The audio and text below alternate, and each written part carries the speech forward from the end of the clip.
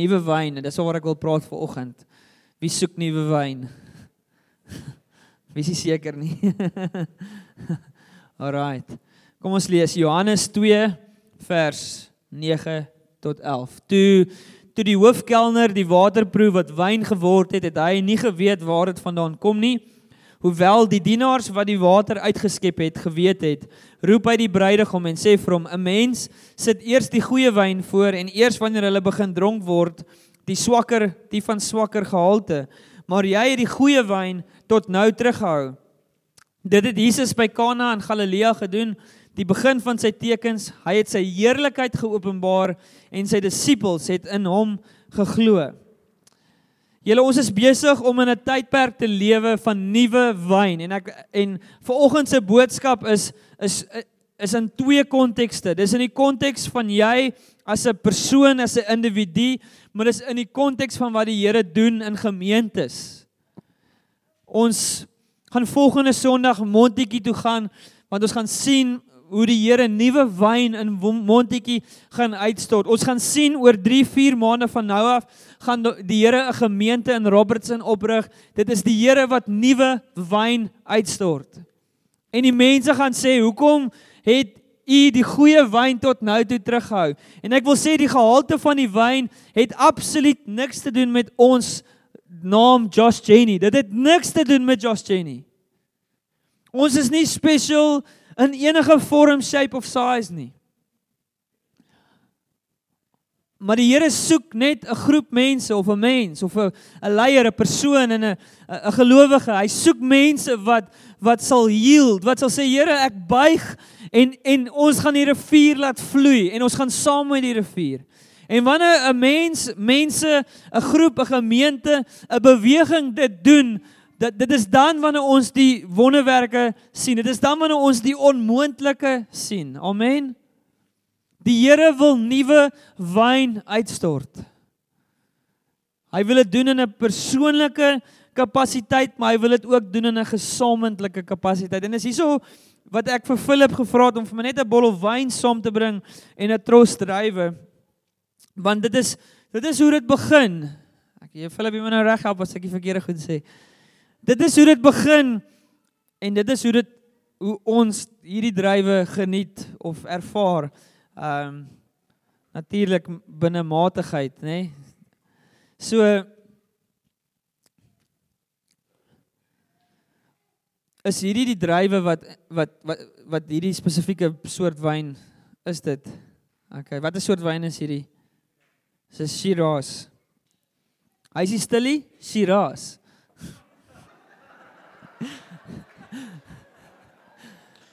Is daar 'n paar mense wat dink ek is so bietjie snaaks.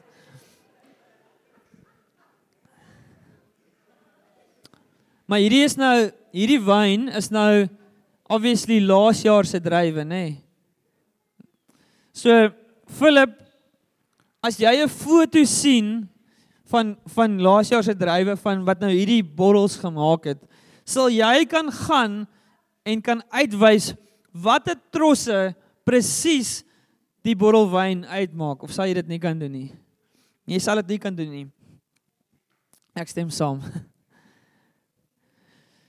So, ek en jy is soos 'n korreltjie aan hierdie tros. Of kom ons sê ek en jy, elkeen van ons is 'n tros wat dit is, wanneer jy na die wyn kyk, is dit onmoontlik om die trosse afsonderlik te sien. So, en dit is wat ek vir jou wil uitwys vanoggend, is ons baie keer kyk ons na onsself en ons sien onsself as individuals, maar die Here kyk na ons en hy sien ons as een, as 'n gesamentlike, onafskeidbare wyn. Maar tog dink jy, Christopher, Philip hulle maak hoeveel ton druiwe gaan in hoeveel? Baie. En jy dink en jy wonder by jouself, Christopher, as ek tog maar net, as ek maak een tros maak nie 'n verskil nie. My rol, my bydrae in wat God doen in die gemeente, dit maak nie 'n verskil nie. Maar die woord sê vir ons dat Die geringste van ons is die belangrikste van ons. Elke korrel druiwe speel 'n bepalende rol in die DNA van die wyn. Is ek reg? Ekskuus, daar val een af. So vanoggend wil ek met jou praat, ek wil met jou praat as 'n individu, maar ek wil ook met ons praat as 'n gesamentlike. Die Here wil nuwe wyn kom uitstort. En die eintlike skrif, ek het daai skrif gelees, Jesus kom verander water in wyn. Dit is sy eerste wonderwerk en die woord sê, hy het sy heerlikheid geopenbaar. Ek wil vir ons vanoggend sê dat wanneer God wyn maak, openbaar hy sy heerlikheid. Wanneer ek en jy wat net in onsself is ons net water, maar wanneer hy kom in sy gees en hy omskep ons en bonatuurlik verander hy ons van water na wyn toe. Dit is vir my 'n prentjie van redding. Wanneer God dit kom doen, dan openbaar hy sy heerlikheid. Alex wat 'n week en 'n half terug sy lewe vir die Here gegee het. 'n week en 'n half terug was Alex maar net water, doodgewone water, maar van nou is Alex wyn. Hy's deel van God se werk, hy's deel van wat God kom doen. En ons kan na Alex kyk en ons kan sien en ons kan sê God het sy heerlikheid geopenbaar. En so elke persoon wat tot bekering kom, elke persoon wat tot redding kom en wat gedoop word en wat deel van die familie van Christus word, jy bestaan sodat God se heerlikheid geopenbaar kan word. Amen. Maar die eintlike skrif wat ek oor wil praat is Lukas 5 vers 37 tot 39. Niemand gooi nuwe wyn. Kom ons Janai, ek kan net gaan. Lukas 5 vers 37 tot 39. En niemand gooi nuwe wyn in ou leersakke nie, anders sal die nuwe wyn die leersakke laat oopbars, dan sal die wyn uitloop en die sakke sal tot niet gaan. Nee, nuwe wyn behoort in nuwe leersakke gegooi te word. Boonop het niemand wat ou wyn gedrink het, lus vir nuwe wyn nie, die ou smaak goed, sê hy.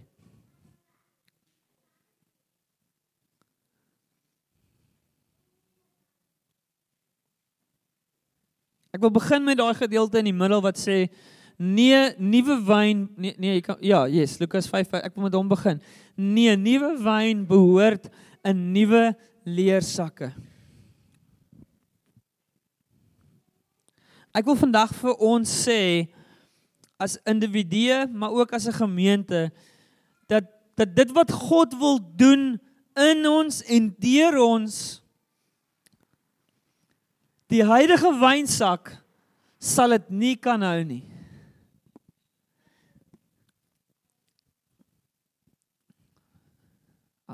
Verstaan julle wat ek sê? Is julle seker? Is baie stil nou. Dit wat God wil kom doen, ek maak dit persoonlik vir jy. Dit wat God wil kom doen in Kevin, ek gaan nou julle sit nou hier voor, jammer as ek julle op die skool sit. Ek gaan 'n paar mense, dit wat God in Kevin en Christa se lewe wil kom doen, die leersak, dit gaan 'n nuwe leersak nodig hê. Dit wat die Here wil kom doen in elkeen van ons se lewens, ek gaan nou nie die temptation om name, maar ek glo hy's 'n roep vanoggend vir elkeen van ons. Kobus, dit kan nie, dit wat die Here by elkeen van ons wil kom doen, it will require a new wineskin. It will require a new wineskin. Want ons wil hê God moet radikaal in ons lewens inbreek, maar ons het ook 'n verwagting dat ons lewens op dieselfde manier sal aangaan. We want best of both worlds. Maar die Here sê nee. Ek wil as Jesaja 43 vers 18 en 19 lees. Remember not the former things, nor consider the things of old. Behold, I am doing a new thing. Now it springs forth. Do you not perceive it? I will make a way in the wilderness and rivers in the desert. Kan jy die gedruis van die water hoor in die gees? Kan jy in jou hart en in jou siel ervaar dat God sê, jy is nou waar jy is, maar ek wil jou verder vat. Rosanne het daai lied gebring en so in lyn met wat die Here wil jou dieper vat, hy wil jou verder vat. Maar voor hy dit doen, vra hy vir jou, is jy bereidwillig vir 'n nuwe wynsak?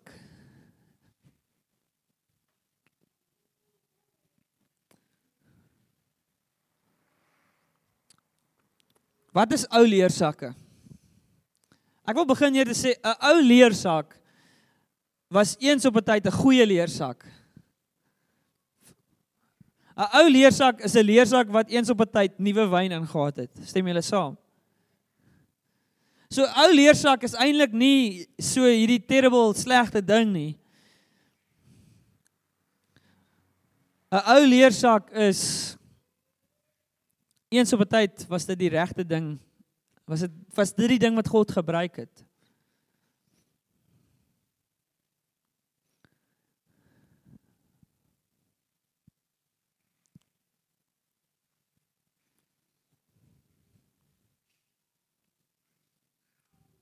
God wil radikaal in ons lewens kom inbreek, maar dit is meeste kere is dit die leersak. En as ek praat van die leersak van jou lewe, praat ek van die manier hoe jy jou lewe lewe, die goed waar jy jou tyd spandeer, die goed wat jy waarde toevoeg tot ons lewens. God sê ek wil my glorie kom uitstort by jou, maar is jy bereid dat hy die leersak kom vernuwe en kom verander? Met ander woorde, as God radikaal in jou lewe inbreek, gaan jou lewe nie dieselfde lyk nie. Daar gaan 'n prys wees om te betaal. En dit bring self die twee stryd. Pieter het gesê ek mag hom as 'n voorbeeld gebruik. Ek en hy het 'n gesprek gister gehad hieroor en Pieter sê vir my wat het jy gesê? Ekskuus, ek sit hier nou op die skool. Nou maak op nie kan. Jy het gesê, jy is versigtig. Waarvoor is jy versigtig gewees? Pieter is versigtig vir die nuwe leersak. Hoekom het jy nou weer dit gesê? Onsekerheid. Pieter is vir my 'n goeie voorbeeld. Pieter het einde Oktober van nie verlede jaar, van die jaar voor dit, het hy tot bekering gekom. Hy is kort daarna as hy gedoop. Hy het van die begin af homself, vandat hy gered geraak het, het hy homself gegee vir die gemeente, hy het by 'n leefgroep ingeskakel, hy het begin dien, Petrie is, wat jy noem, enige pastoor se droom.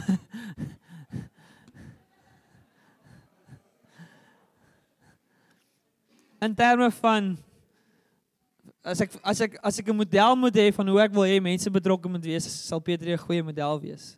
Nie sodat ek dink Petrie is aan 'n plek van waar die Here, maar Petrie se grootste gevaar is om nou in 'n plek van die Here het iets amazings gedoen, redding gebring en ek dien nou en ek is betrokke nou en ek het nou so half die limiet bereik van wat God in my lewe in hierdie seisoen van my lewe gaan doen, maar die Here is ver van klaar af met Petrie. Baie ver van klaar af. En so gister se openbaring, laas jaar se openbaring kan die grootste vyand raak van môre se openbaring, vandag se openbaring.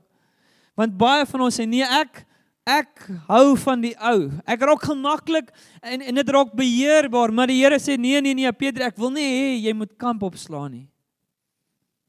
Ek wil nie hê jy moet net kamp opslaan op die feit dat jy gered is en nou in 'n lekker kerk is en in 'n leefgroep is en dien nie. Nee, Petrie, ek het meer vir jou.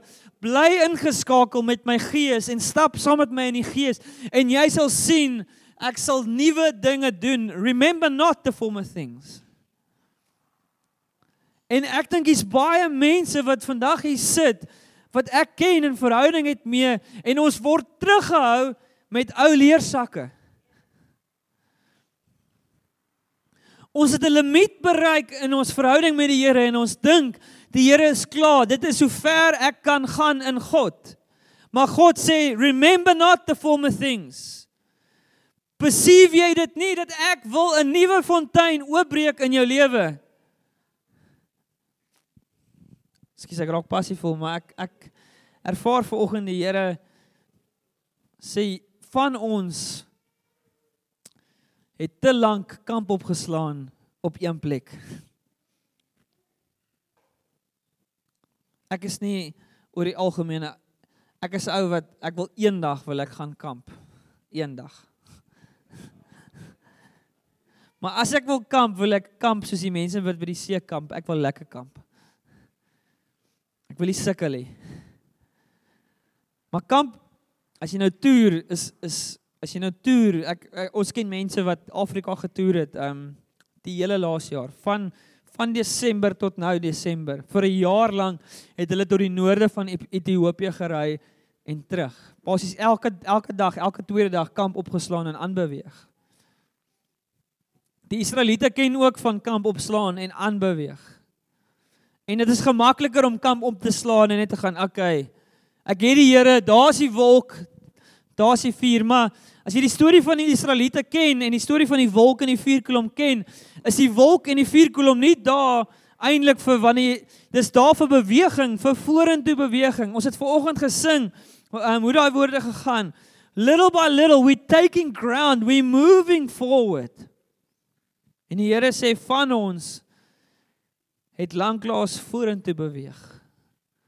Van ons het lanklaas grond gewen en grond gevat.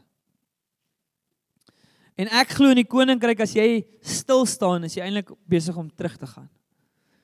You're either going forward or you're going back.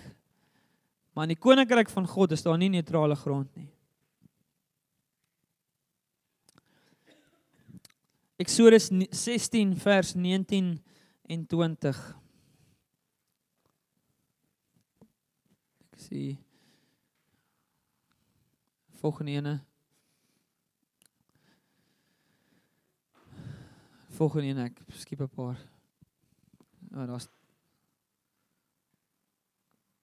Daar is hy. Moses sê toe vir hulle, niemand moet daarvan, so ek weet nie of julle kan onthou, hierdie gaan oor die Israeliete, toe hulle gestap het, en hulle het begin honger raak, want dit is wat jy doen as jy stap, jy raak honger, en hulle begin honger raak, en hulle het begin kla, en hulle het vir Moses gesê, die vleispotte van Egipte, sien daai ding van die ou leersak, die oomblik as jy beweeg, is daar ongemak, om saam met God te beweeg, is meer ongemaklik as gemaklik. Kan ek 'n gesamentlike amen kry? 'n Gesamentlike huiwerige amen. As jy saam met God wil wandel, moet jy jouself voorberei vir meer ongemak as vir gemak. Yes, die Heilige Gees is 'n comforter, maar hy comfort jou juis omdat jy in ongemaklike zones inbeweeg. As jy self gemaklike zones kies, het jy nie die comforter nodig nie. Moses sê toe vir hulle, so die Here sê toe, okay, ek hoor julle, ek sien julle is honger, ek gaan vir julle brood gee. Julle moet elke oggend, moet julle vir julleself bymekaar gemaak en dit gaan optel. En hier so dit gewerk het. Moses sê toe vir hulle, niemand moet daarvan oorhou tot die volgende oggend nie. Maar hulle het nie na Moses geluister nie. Party het daarvan oorgehou tot die volgende oggend. So elke oggend het die manne so op die veld gelê en hulle moes uitgegaan het en hulle die manne opgetel. Elke persoon vir 6 dae. Op die 6de dag moes hulle vir 2 dae opgetel het. Want die manne wat op die 6de dag opgetel word het vir 2 dae gehou, want hulle mag nie op die Sabbat uitgegaan het om manne op te tel nie. Maar hoor wat sê die woord. So, God het vir hulle gesê, elke persoon moet net genoeg optel vir 1 dag. Party het daarvan oorgehou tot die volgende oggend, maar dit was vol maaiers en het gestink. En Moses was woedend vir hulle. In die gebed wat Jesus sy disippels, our Father, hallowed be your name, your kingdom, give us this day our daily bread. Ek wil vandag vir my en vir jou sê, dat die grootste vyand van ons vernuwing in God, is gister se brood. Yesterday's revelation is the enemy of today's revelation. Dit wat die Here vandag in jou lewe wil kom doen, die grootste vyand van vandag is gister. Die Here wil nie hê ons moet settle nie. Van ons het gesettle. Van julle is geroep om leefgroepe te lei. Van julle is geroep om diakens te wees. Van julle is geroep om ouderlinge te wees. Van julle is geroep om meer profeties te wees. Van julle is geroep, maar van julle het gesettle. En die Here sê, nee, ek wil nie jy moet settle nie. Wanneer daai vuurkolom in die nag beweeg, you better move with it. Wanneer daai wolk in die dag beweeg saam met hom. Hier's 'n vraag, wat is jou ou wyn? Of wat is jou ou wynsak? Ekskuus, ek moet eerder, wat is jou ou wynsak? Waar het jy kamp opgeslaan in jou verhouding met die Here? Het jy, sonder dat jy dit al gesê het, maar van ons in ons verhouding met die Here is op 'n punt waar ons glo, hoe ek die Here nou ken, is die limiet van hoe ek hom ooit gaan ken. Met ander woorde, ons het gesettle vir die revelation wat ons het van God tot waar ons nou is, maar God sê, ek het meer wat ek van my wil kom uitstort, ek wil hê, daar's meer van my om te sien vir jou. Van ons het kamp opgeslaan, en ek het nou net gepraat oor, in terme van hoe God ons wil dien.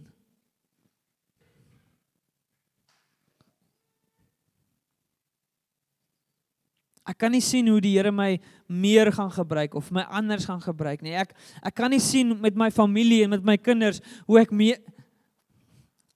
Dis 'n ou wynsak. Dis 'n ou wynsak. Wat die wynsak bepaal, is nie die sak nie, is die wyn. En God roep ons terug, dat ons 'n sensitiwiteit en 'n sagtheid sal hê, teenoor sy gees, teenoor die wyn wat hy wil uitstort. God wil 'n sensitiwiteit en 'n sagtheid hê, in ons harte teenoor hom, dat ons nie settle in wat ons dink goed is vir ons nie, maar dat ons buigbaar, flexible sal wees, en sal gaan, Here, waar is die wyn? En ons vorm ons, en ons bou ons lewens rondom die wyn. Ek het vir Petrie gesê, Petrie, die grootste fout wat jy kan maak, is dat jy settle en dink dat die Here het nou sy limiet bereik met wat hy met Petrie wil doen. Maybe you're a bit older, like Dave and Claude, or Kevin and Krista, and you think, ja, ek is al oud. Ouer. Ekskuus, ouer. Ek is al ouer. Ek weet nie of die Here my mee kan gebruik soos hy die jong ouens gebruik nie. Miskien is julle van julle ou manne wat ouer mense wat dink, ek het my limiet in God bereik. Daai way of thinking, ek wil volgens sê, that way of thinking is 'n ou leersak. The old wineskin, die ou leersak, is die enemy, is die vyand van die nuwe wyn. En God sê, en hier is die ding, totdat jy nie die wynsak vernuwe nie, weerhou hy die nuwe wyn. Want God gaan nie sy wyn laat mors nie. Want dit sê, die oomblik as jy nuwe wyn in 'n ou leersak gooi, bars die sak, en die wyn en die sak gaan verlore. God het jou te lief, dat jy verlore gaan. So hy wag vir jou. Hy wag dat jy sal kom buig voor hom. Hy wag vir jou dat jy sal yield. Hy wag vir jou dat jy sal sê, hier is ek, Here. Hy het jou te lief om sy nuwe wyn in jou in te gooi, en dan bars jy.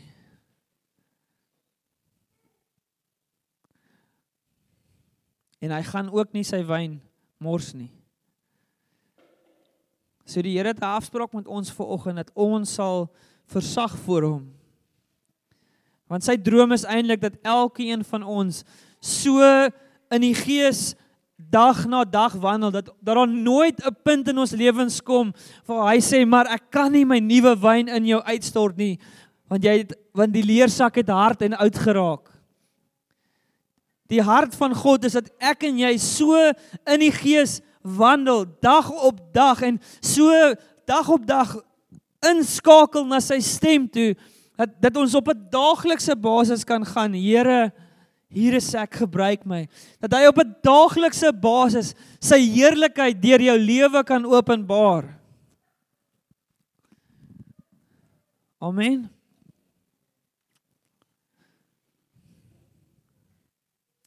As jou Christelike lewe is, Sondag gaan ek kerk toe en miskien op 'n Woensdag, as my lewe nie te besig is, gaan ek leefgroep doen.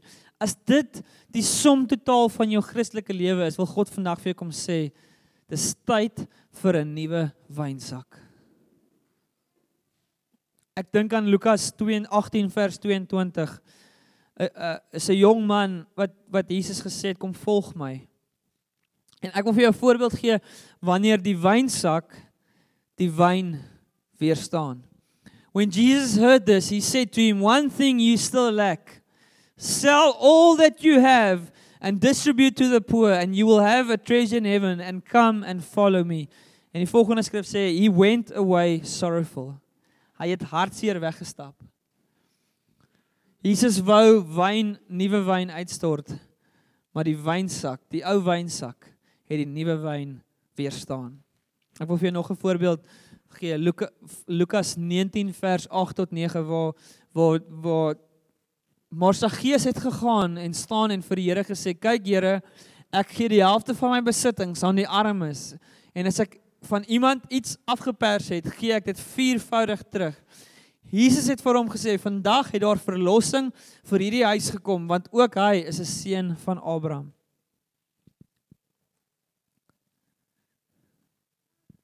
Jy kan vandag of die ryk jong man wees en die werk van die Here, die nuwe wyn weerstaan, of jy kan Saggeus wees, want Jesus staan by jou en sê, klim af uit jou boom uit, kom ek wil saam met jou huis toe gaan, of jy kan so Saggeus wees, en die uiteinde is, vandag het daar verlossing tot hierdie huis gekom.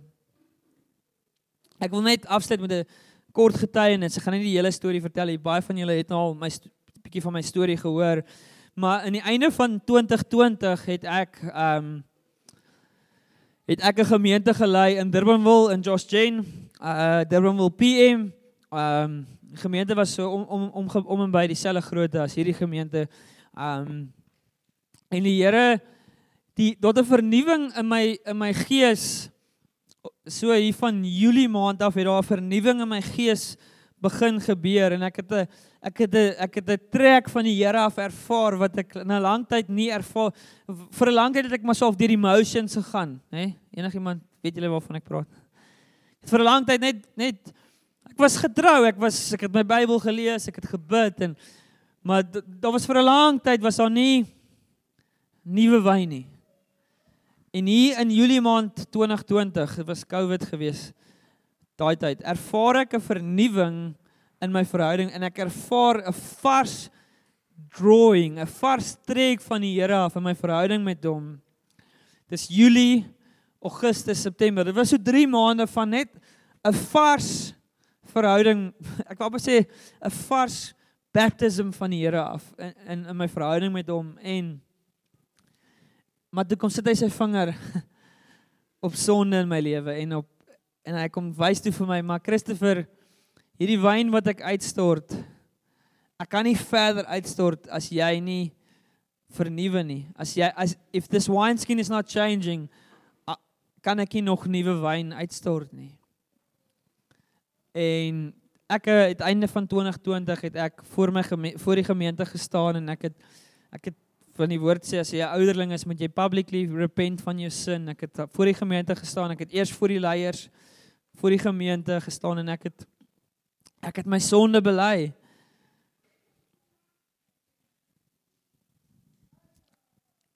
En die Here het gekom in sy gees, en hy het vernuwing gebring tot die leersak, en hy het nuwe wyn verder uitgestort. En ek glo, ek staan vandag in Bonnievale, nie oor enigiets wat ek is die hoofpersoon wat hier staan, wat sê, julle het geen idee hoe min ek verdien om hier te staan nie. Julle het, niemand het geen, ek weet hoe swak ek is, en ek weet hoe min ek verdien om in te stap wat ek nou instap. Only by grace. Only by grace. Net genade. So as jy enigiemand is wat vandag voel, jy's gediskwalifiseerd of hoor my, ek staan hier gediskwalifiseerd, maar met genade. En ek gaan nou nie die hele storie, ek het dit al voorheen, ek sal dalk as die Here weer geleentheid skep vir dit. So sonde weerhou.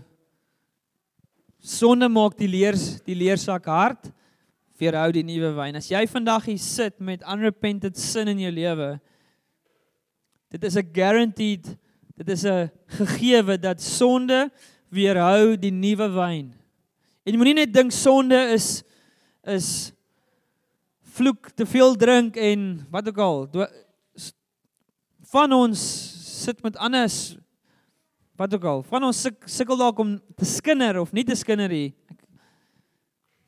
Die Bybel het 'n baie breë definisie van sonde. Soos dis nie net hierdie obvious goed. Nee, dit is hier in ons hart. En die tweede ding wat ek wil noem wat ons weerhou van die nuwe wyn is wanneer ons vashou aan seer. Wanneer bitterheid en onvergifnis in ons hart is en ons laat dit nie gaan nie.